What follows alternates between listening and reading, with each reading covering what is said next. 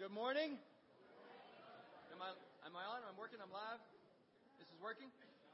No? How about now? Yes? Yes, Frank, you can hear me? Amen. As long as Frank can hear me.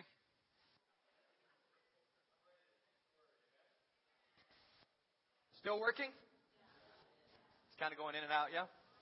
We got it? It sounds like it's working. Okay. Because I'm not doing anything different.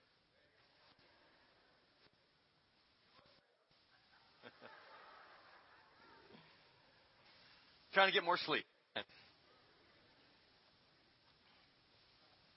I hope everyone is doing well this morning. I know you lost an hour of sleep last night, and I did too. So I want you to know that we're all in this thing together. I noticed that we have people showing up now. They thought they were early. They're feeling like champs. They're like, oh, what's going on? What did I miss?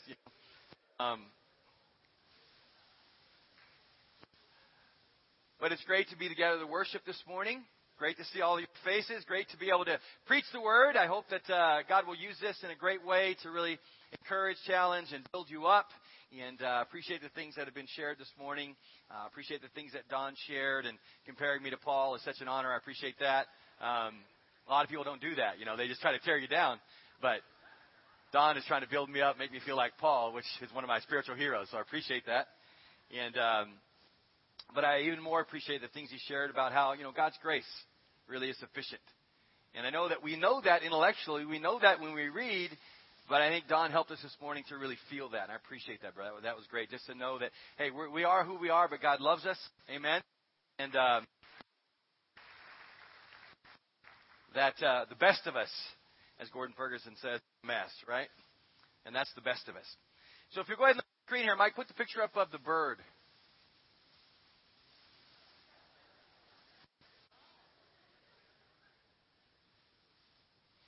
So you see up there that we're going to be reading a statement in a moment recorded from Jesus. And we'll go ahead and read it now, Michael, if you want to put it up on the screen there, the verse in Matthew. Matthew chapter 20, verses 25 to 28. Jesus called them together and said, "You know that the rulers of the Gentiles lord it over them, and their high officials exercise authority over them.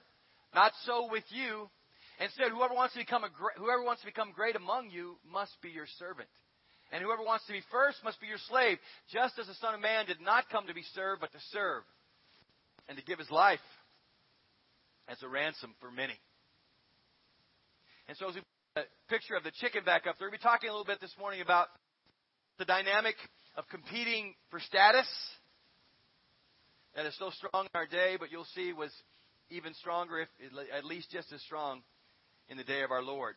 But, you think of an image here, and chicken's kind of one of the best things I can come up with. And what does that mean? We see a chicken and go, somebody who's scared, right? But we're looking at it from this perspective.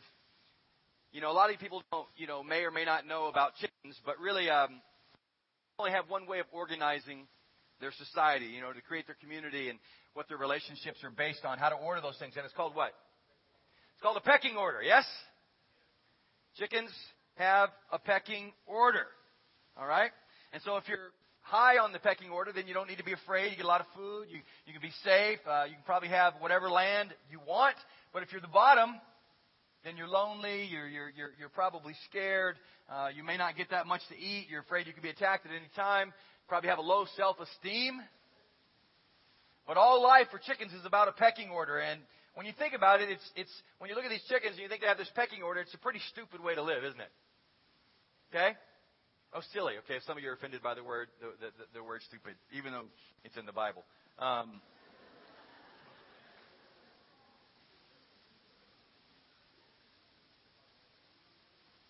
But chickens actually die from this pecking order thing. It's real trouble for people who raise chicken. And so sometimes you're tempted to say, "Hey, chicken! That's a stupid way to live. It's a silly way to live. Stop living that way," right? We like to scream out and let them know, and certainly people that raise them would.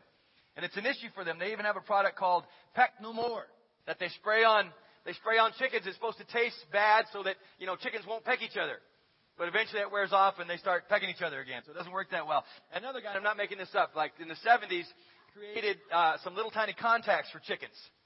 And he would put it on, and basically it would blur their vision enough to where they really couldn't see each other. And so they'd stop pecking. But this part will probably be the only part that surprises you. The chickens were unable to really care for their contacts. And the way they needed to be cared for. And so the chickens were beginning to go blind. So that didn't work. And I was just kind of thinking about this guy. He must have thought, oh, man, I'm going to get rich, baby. Yeah. You know, he looks at a picture like this and goes, you know, there's 100 chickens right there. There's millions of you slapping contacts on all of them, baby. I want to make it, you know. And no, but after they did their test run, that didn't work out either. But there's only one real way that you can threaten a chicken that really should get their attention. Mike, where's that other picture? See? You know, there's a way that seems right to a chicken, you know, but in the end, you know.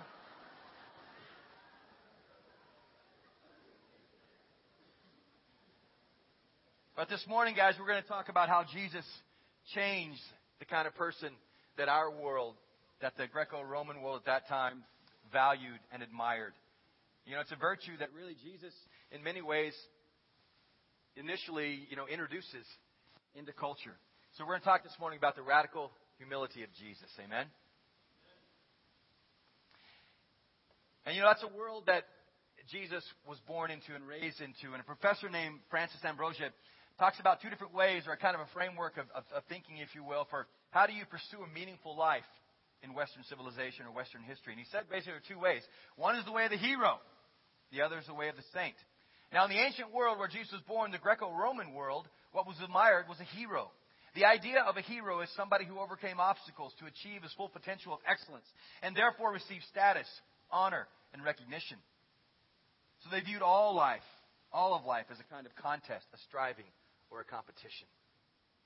And that was really their meaning of life, if you will, in that day and age. That's why for the Greeks, you know, the Olympics weren't just a sporting event, but they were kind of a religious ceremony. Because people, you know, it was like, in a sense, a microcosm of society, of the things that made for a good life in their minds and in their culture. Striving against the obstacles, you know, for excellence, for status, and for honor. And the word for striving is, the Greek word for striving is agon.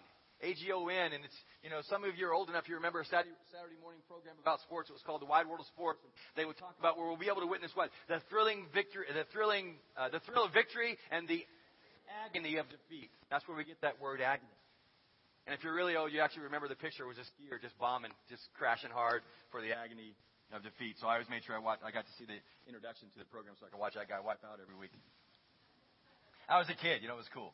And I found out that he survived, so it was no big deal. But that's the word, you know, that they use, the agony, the thrill of victory, the striving, if you will, for victory. And so that led to the creation in society that was created where status, where pecking order, if you will.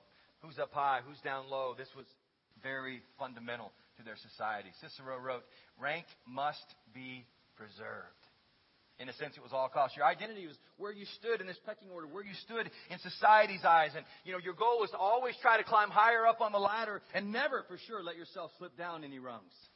And that was the reality they lived in. And it was expressed in all kinds of forms and in many different ways.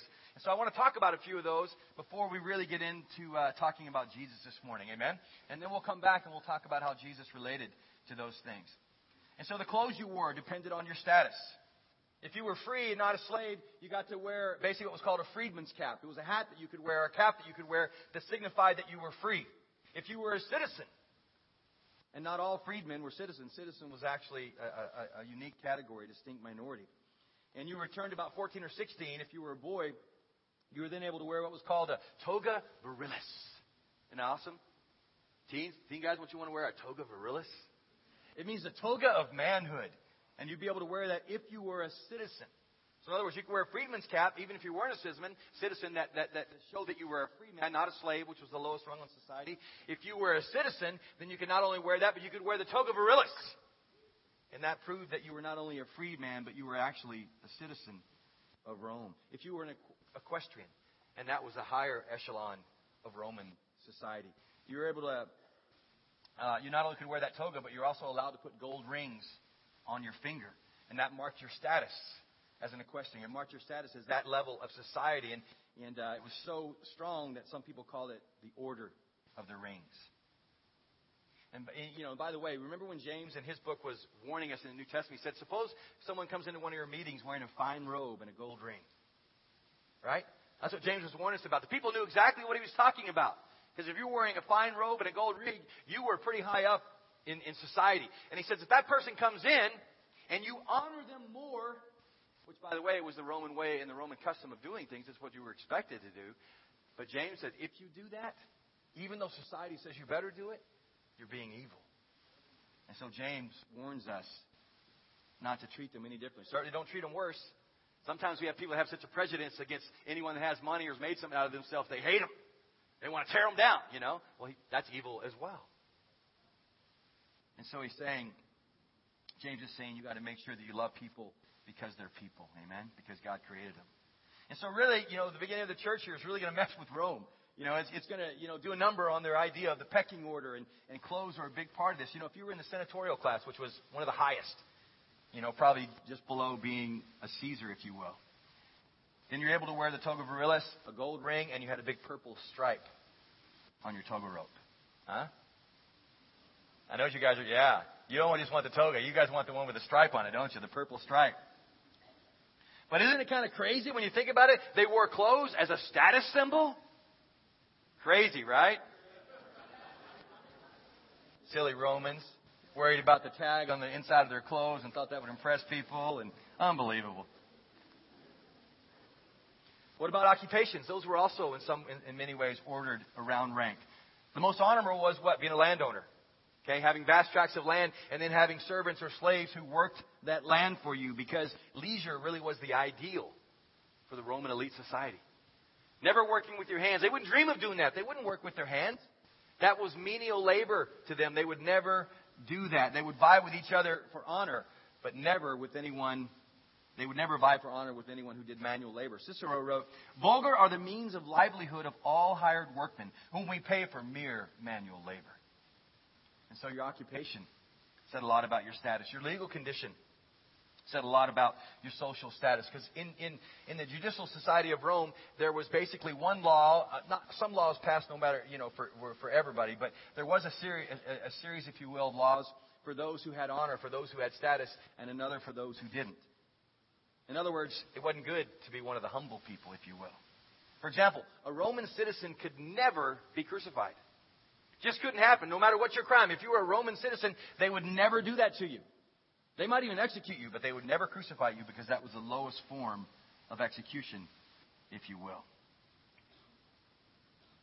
Crucifixion was reserved for non-citizens and really especially slaves who were down at the bottom of the pecking order.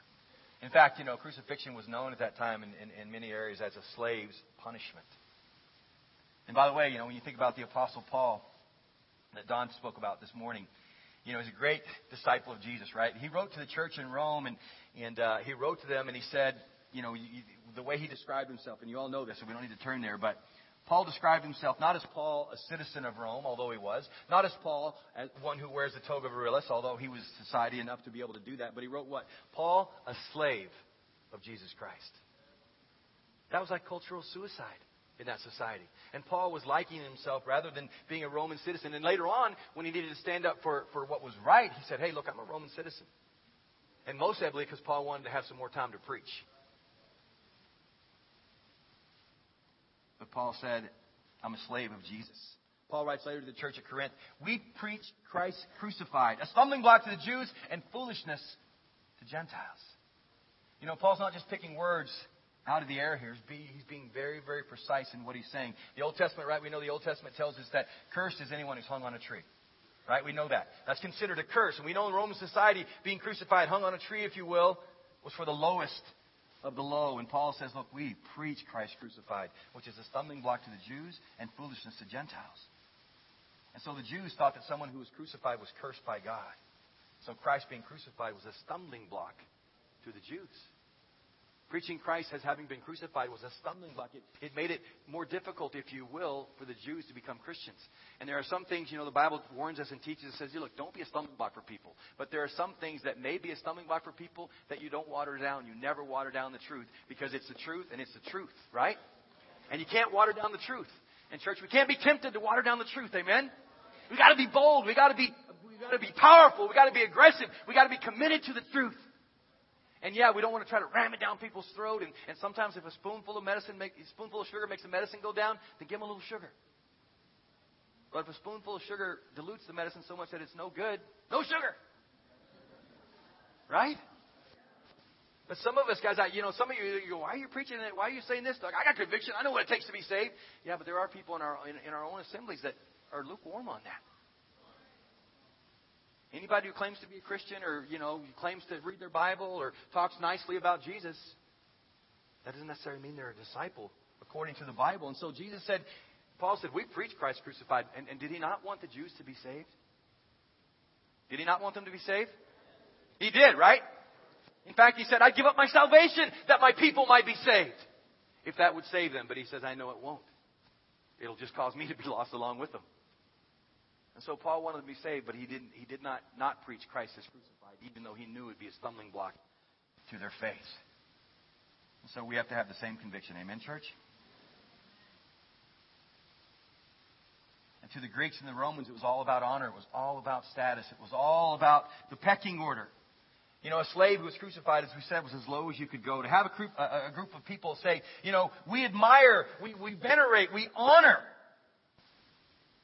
and serve a crucified slave named Jesus. Boy, we consider ourselves a slave to a slave.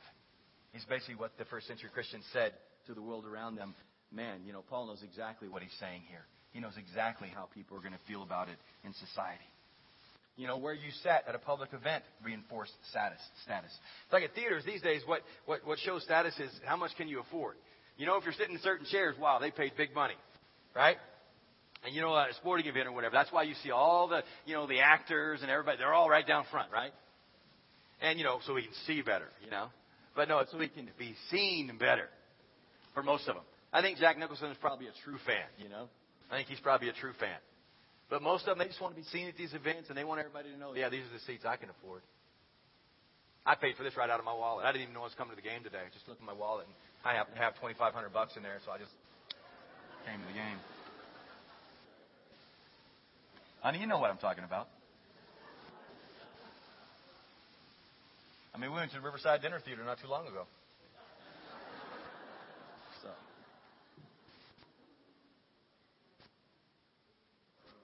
But see, the closer you sat to a stage in those days, it was a sign of honor, not a sign of how much you paid. You didn't have to pay at that point. It was just a sign of honor.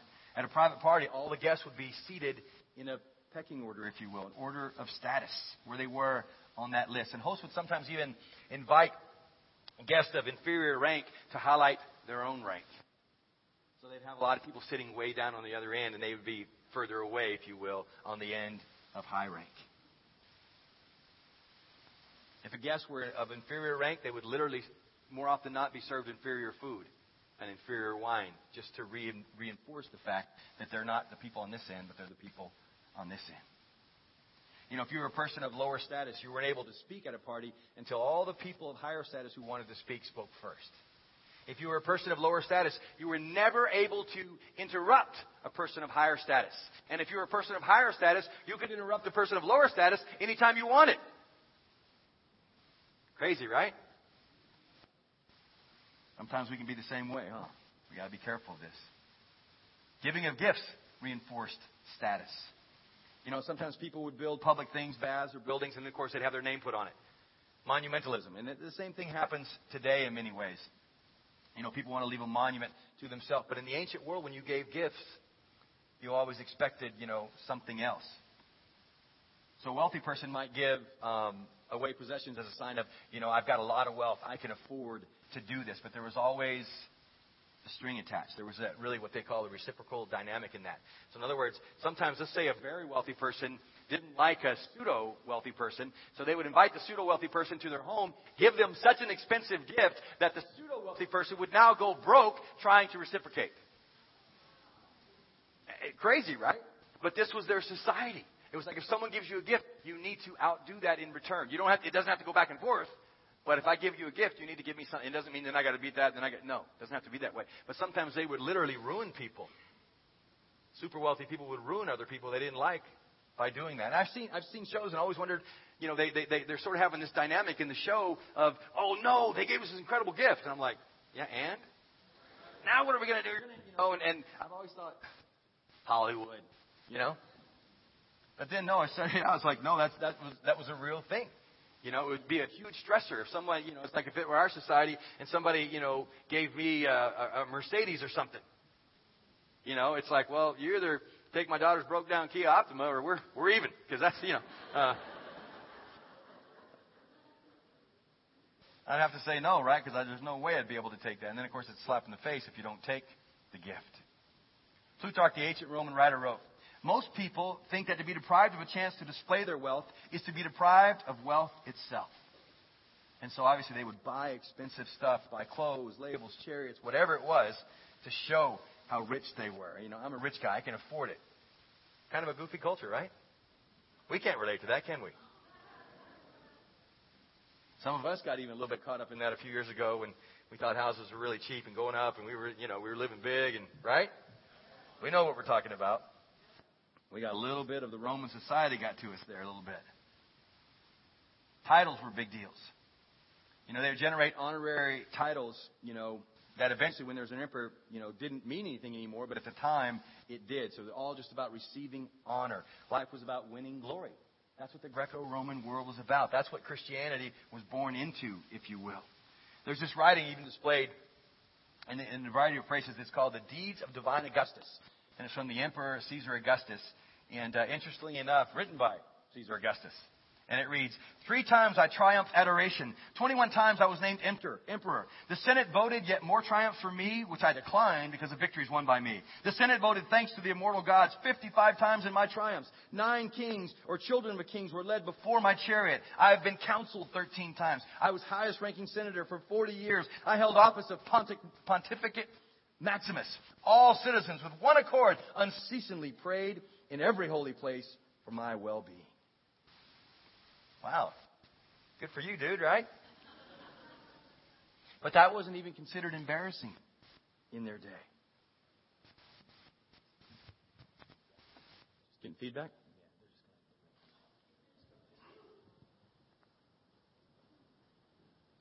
Okay, we're switching mics. Don't worry, we'll be getting some discounts on the church rental here for this, I'm sure. It's been happening a lot lately.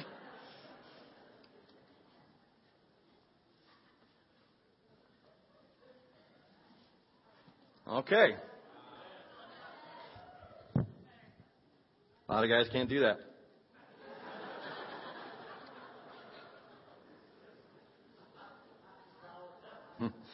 But Plutarch actually even wrote a book, guys, that was entitled How to Praise Yourself Inoffensively. I bet that book would be a bestseller today. People would buy it so they know how can I pump myself up at work without being offensive or without people realizing that's what I'm doing, In the way of a hero, in many ways, exalted a lot of great qualities, courage, and confidence, and persistence, and perseverance, and overcoming obstacles, and self-discipline. So there are a lot of great things there, but they weren't so big on humility. Humility wasn't an admired quality at all in their society. Certainly not desirable. Winston Churchill, who I consider to be, a great man in his own right in many ways, suffered a little bit from pride as well. He once said of one of his rivals, Clement Attlee, he said, Clement Attlee is a modest little man with much to be modest about. And that's kind of how they thought about humility in the world that Christianity was born into. There was an actor years ago, he died last year actually, his name was Peter Falk.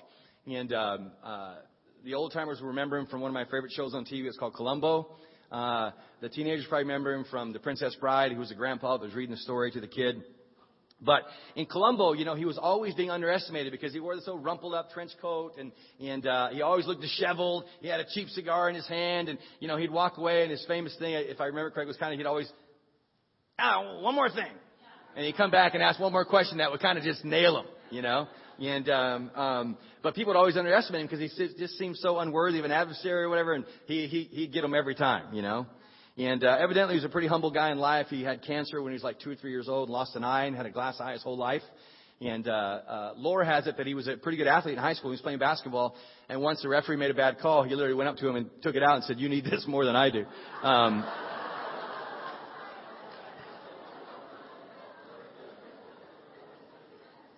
But, I love the guy because he was such an underdog, and I'm kind of a fan of the underdog. I have a big equity issue at times that I'm constantly working through. It's one of my schemas, and you can look that word up later, figure out what that is. Don shared one of his schemas earlier today. I shared mine, but the thing is that maybe it's because I was the orphan. I don't know, but I love the underdog, and so Peter Falk was a hero in that sense. I love that show, even though, I would have to beg to stay up, till 10 o'clock so that I could watch the end of it, But that's what the ancient world was about. Robin Fox, an historian, even quoted Churchill, but he wrote this quote. Among pagan authors, humility had almost never been a term of commendation. It belonged with ignoble and abject characters, modest little men with much to be modest about. Men, great men, should cherish no humble thoughts about their nature. But then this humble apprentice carpenter came into Israel, right? Really, to change the world, to change the way we viewed the world. And he said what we read in the beginning, that rulers, and Mike, you can put it up there, Matthew 20:25 there. That rulers of the Gentiles lorded over them. Jesus called them together and said, that rulers of the Gentiles lorded over them, and their high officials exercise authority over them. And see, and of course they did. That's what their society was all about. It was about climbing the pecking order. No Roman would have been offended by that. He would have said, yeah, that's how we do it. That's how we roll. That's the way life is. We're always trying to get over. We're always trying to climb up. But then Jesus says what? Not so with you. Jesus says, not so with you. I think about it for members of the Inland Empire Church of Christ and members of the Inland Empire who live in the Inland Empire. I think about that. Instead, he says, whoever wants to become great among you must be your servant. And whoever wants to be first must be your slave. Funny way of being first, right? Just as the Son of Man did not come to be served, but to serve and to give his life as a ransom for many. Jesus says, look, I know this is the way we've always done it. This is the way people around you have always done it. But I'm making a new community with a new way that will reveal the kingdom of God. The Bible teaches us that Christians don't try to grab worth through the endless race of self-achievement, but through grace, like Don shared with us. They don't choose, the ultimate view of self-fulfillment being the God, but rather of selfless love, of a giving of oneself. They don't seek glory, but we seek God's glory and glory for God. Amen. We don't try to impose our will on all those around us, but we surrender our will to God. It's totally different from the world that these guys were born into. See, Abraham would have never been a hero in Greece or Rome. But in Israel, he became their greatest hero, a model of a new way, of a new life, a new covenant of love, of obedience to a good God. Amen? And in Jesus, he showed this way of humility, this way of servanthood, this way of submission that we aren't used to. And I think sometimes we don't think very much about this. We've been talking a lot about it on our staff. We've been, a lot of things, just how we've got to be humble.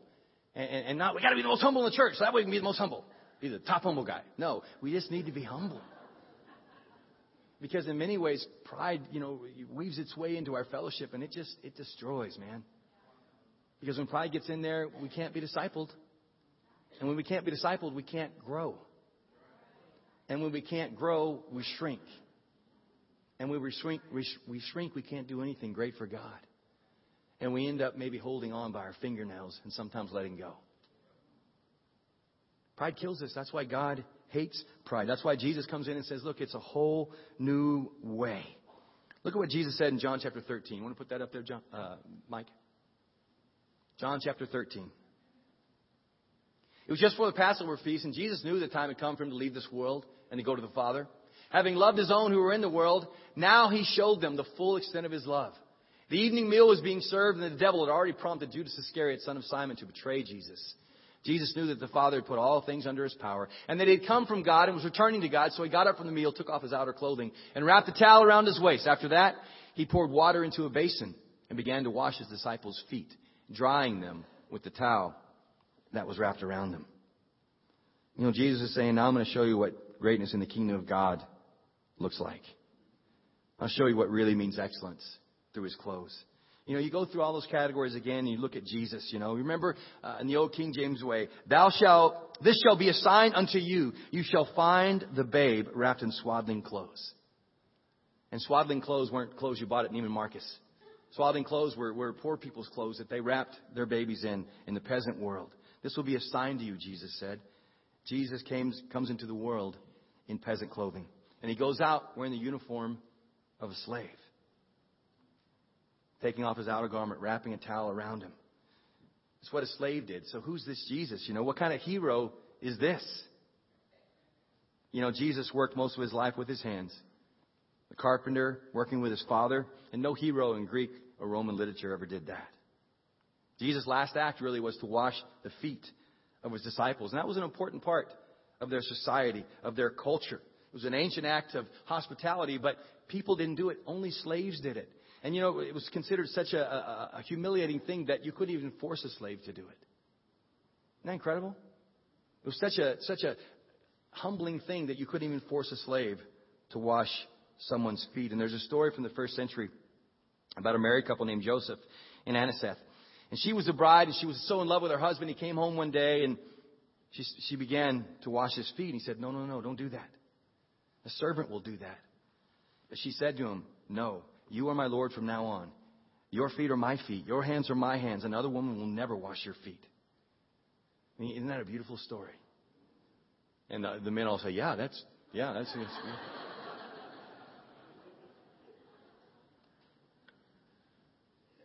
But you know, there are also stories of Jewish rabbis who were well loved by their disciples and stories of their disciples trying to wash their feet. But there were never any examples, never any stories of a rabbi washing his disciples' feet. Until this rabbi, until Jesus washed the feet of his disciples. You know, and God said of him, this is my son, whom I love and whom with I'm well pleased. Listen to him. Thomas would later on say after Jesus rose, my Lord and my God. What kind of God is this who humbles himself in this way? You know, Jesus is going to be arrested, going to become a convict, executed as a criminal. And that's going to be his status. You know, Judas was present at the Last Supper. And Jesus literally washed his feet knowing what Judas was about to do. What kind of heart do you have to be able to do that? Have you ever been betrayed? You know, a lot of people say, but some of us, we felt betrayed. I'm not sure we've been betrayed. But some people have truly been betrayed. And you know that feeling. Even if you just felt betrayed, you know that feeling. And imagine turning around and saying, man, I know you're going to blow. I know you're betraying me or you're going to. But I just really want to love up you before you do. I just really want to set you a great example of what you should have done. You know, at the banquets, we said, guests are sat at the special places. And sometimes it's good to honor people. The Bible makes that clear. But, they had a head table, right? They got to sit at the special table. And you never go to a banquet, where the person being honored is one of the busboys or one of the people serving, And Jesus, you remember he said that, who's the greatest? Is it the one sitting at the table or the one serving? He says, obviously it's the one sitting at the table, right? You sit down and get served. You sit down because you're great. And Jesus says, but I am among you as one who serves, not one who is served. Jesus says, look, but I've come as the busboy.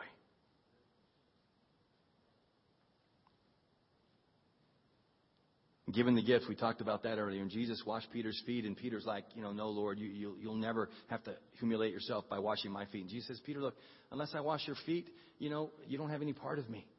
And then, of course, Peter says, all right, then give me a shower, But Jesus says, no, you don't have to wash my feet. I just want you to go and do what you've seen me do. I want you to go and do likewise. And if you do this, you'll be great in the kingdom of God, he says. And what about us? We all have the problem of sin. It'll kill us, And Jesus says, you must receive this gift. There's no other way.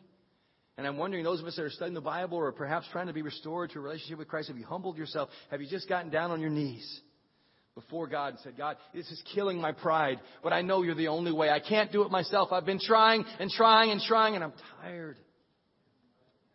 If you're a member in the church and you've got sin that it just haunts you and you can't, have you just fallen on your knees? Have you just laid out before the Lord and then gone to somebody and said, I'm tired of being so prideful. I can't do this on my own.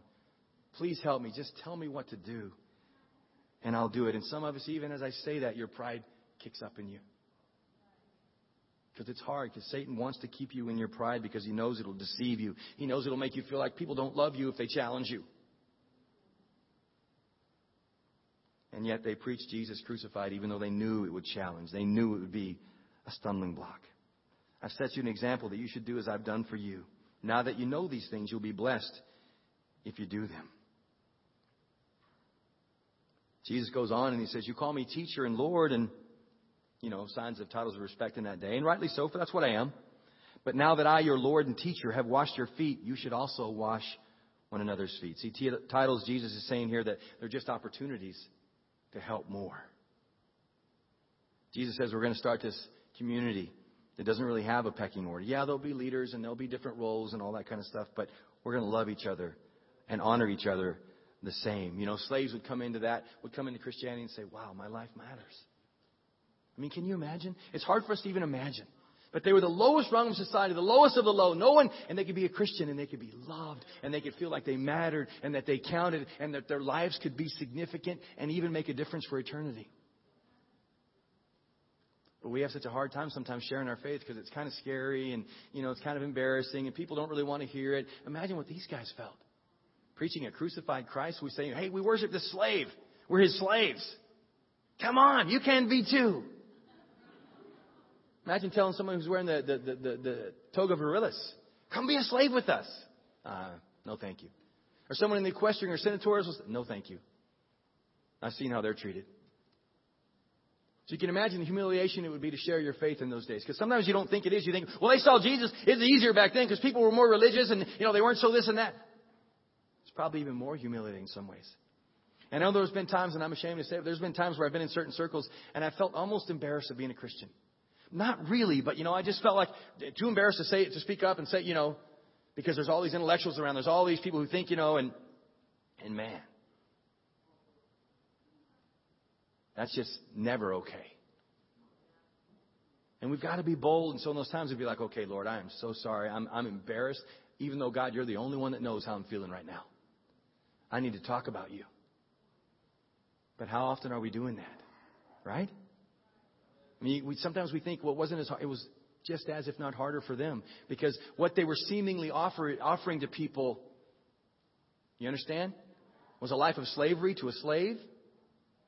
Right? Crazy. What a radical way. No wonder we talk about Jesus turning the world upside down.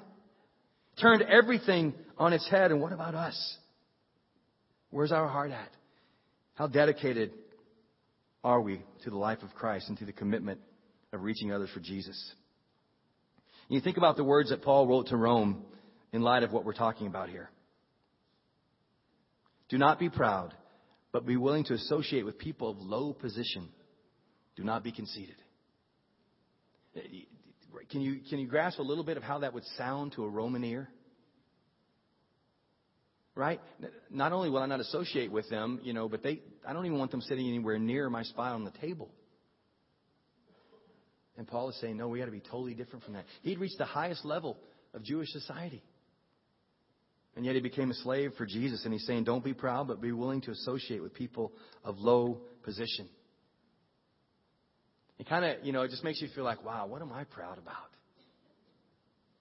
Why am I so proud? Who in here is, has been the president of a country? Who in here is, created a Fortune 5?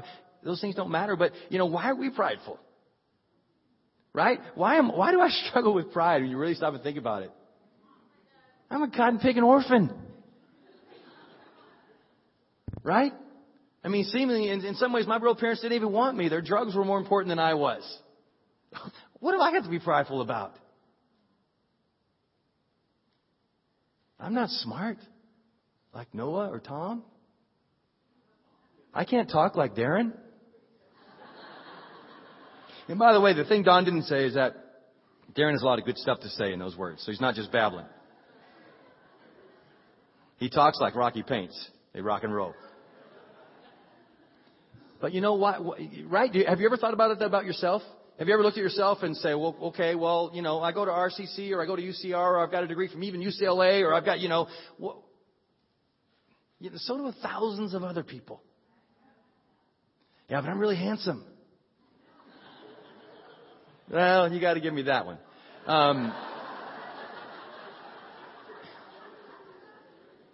But you know, when you really think about it, and I don't want to pick on teens, but when teens struggle so hard with their pride, you're almost like, wow, dude. Can I just maybe see your resume or something? Because I'm missing something.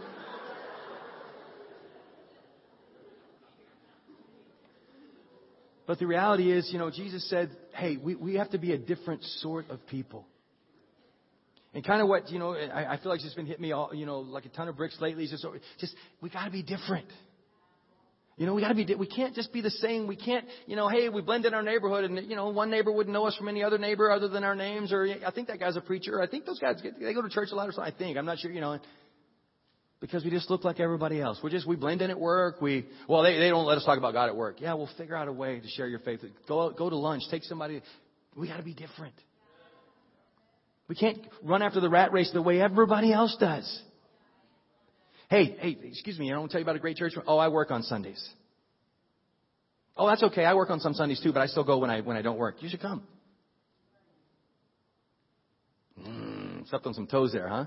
I understand that in a blue moon, that's got to happen. I get that. You know, sometimes, you know, jobs are tough, that sort of thing. But we got to trust in God. In other words, we have to be different because that's the way everybody thinks. Everybody thinks, well, you're going to make my paycheck? You know, we all think that.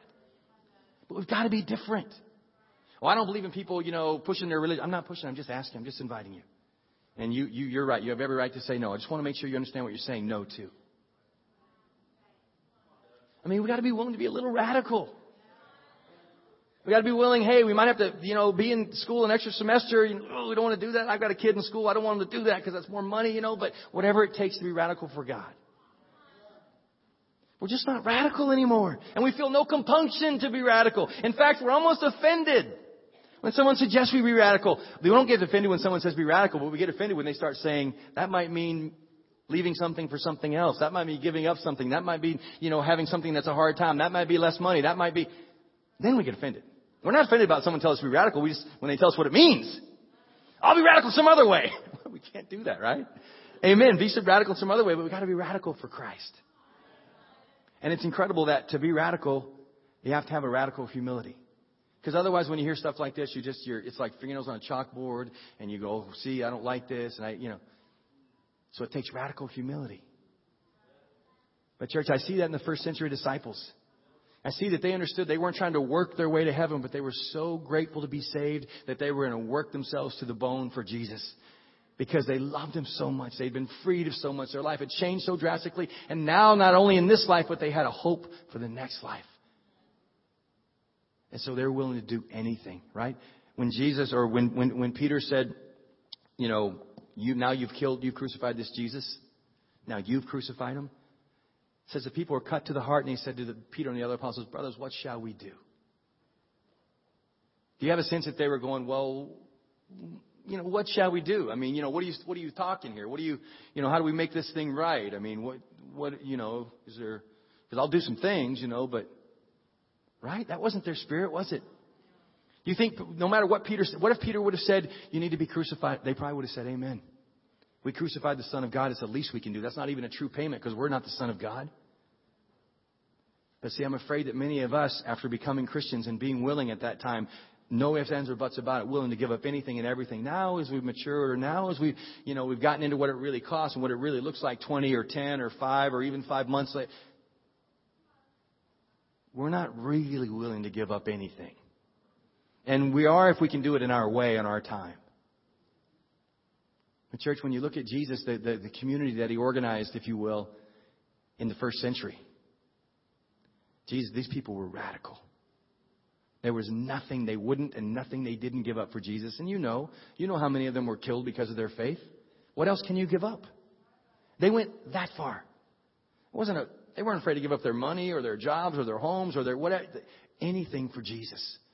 Because this life is so short compared to the next one. And so my prayer is that all of us can grow from this. And I'm not standing up here saying, you got to be radically humble like me. I'm trying to grow in that. Don teased me about boasting. I'm like, man, if I'm boasting, I want to stop. I don't want to be prideful. We got to help each other. We got to love each other through it. But we need to be radically humble like Jesus so that we can be radically effective in saving the lost. Amen? Amen, church.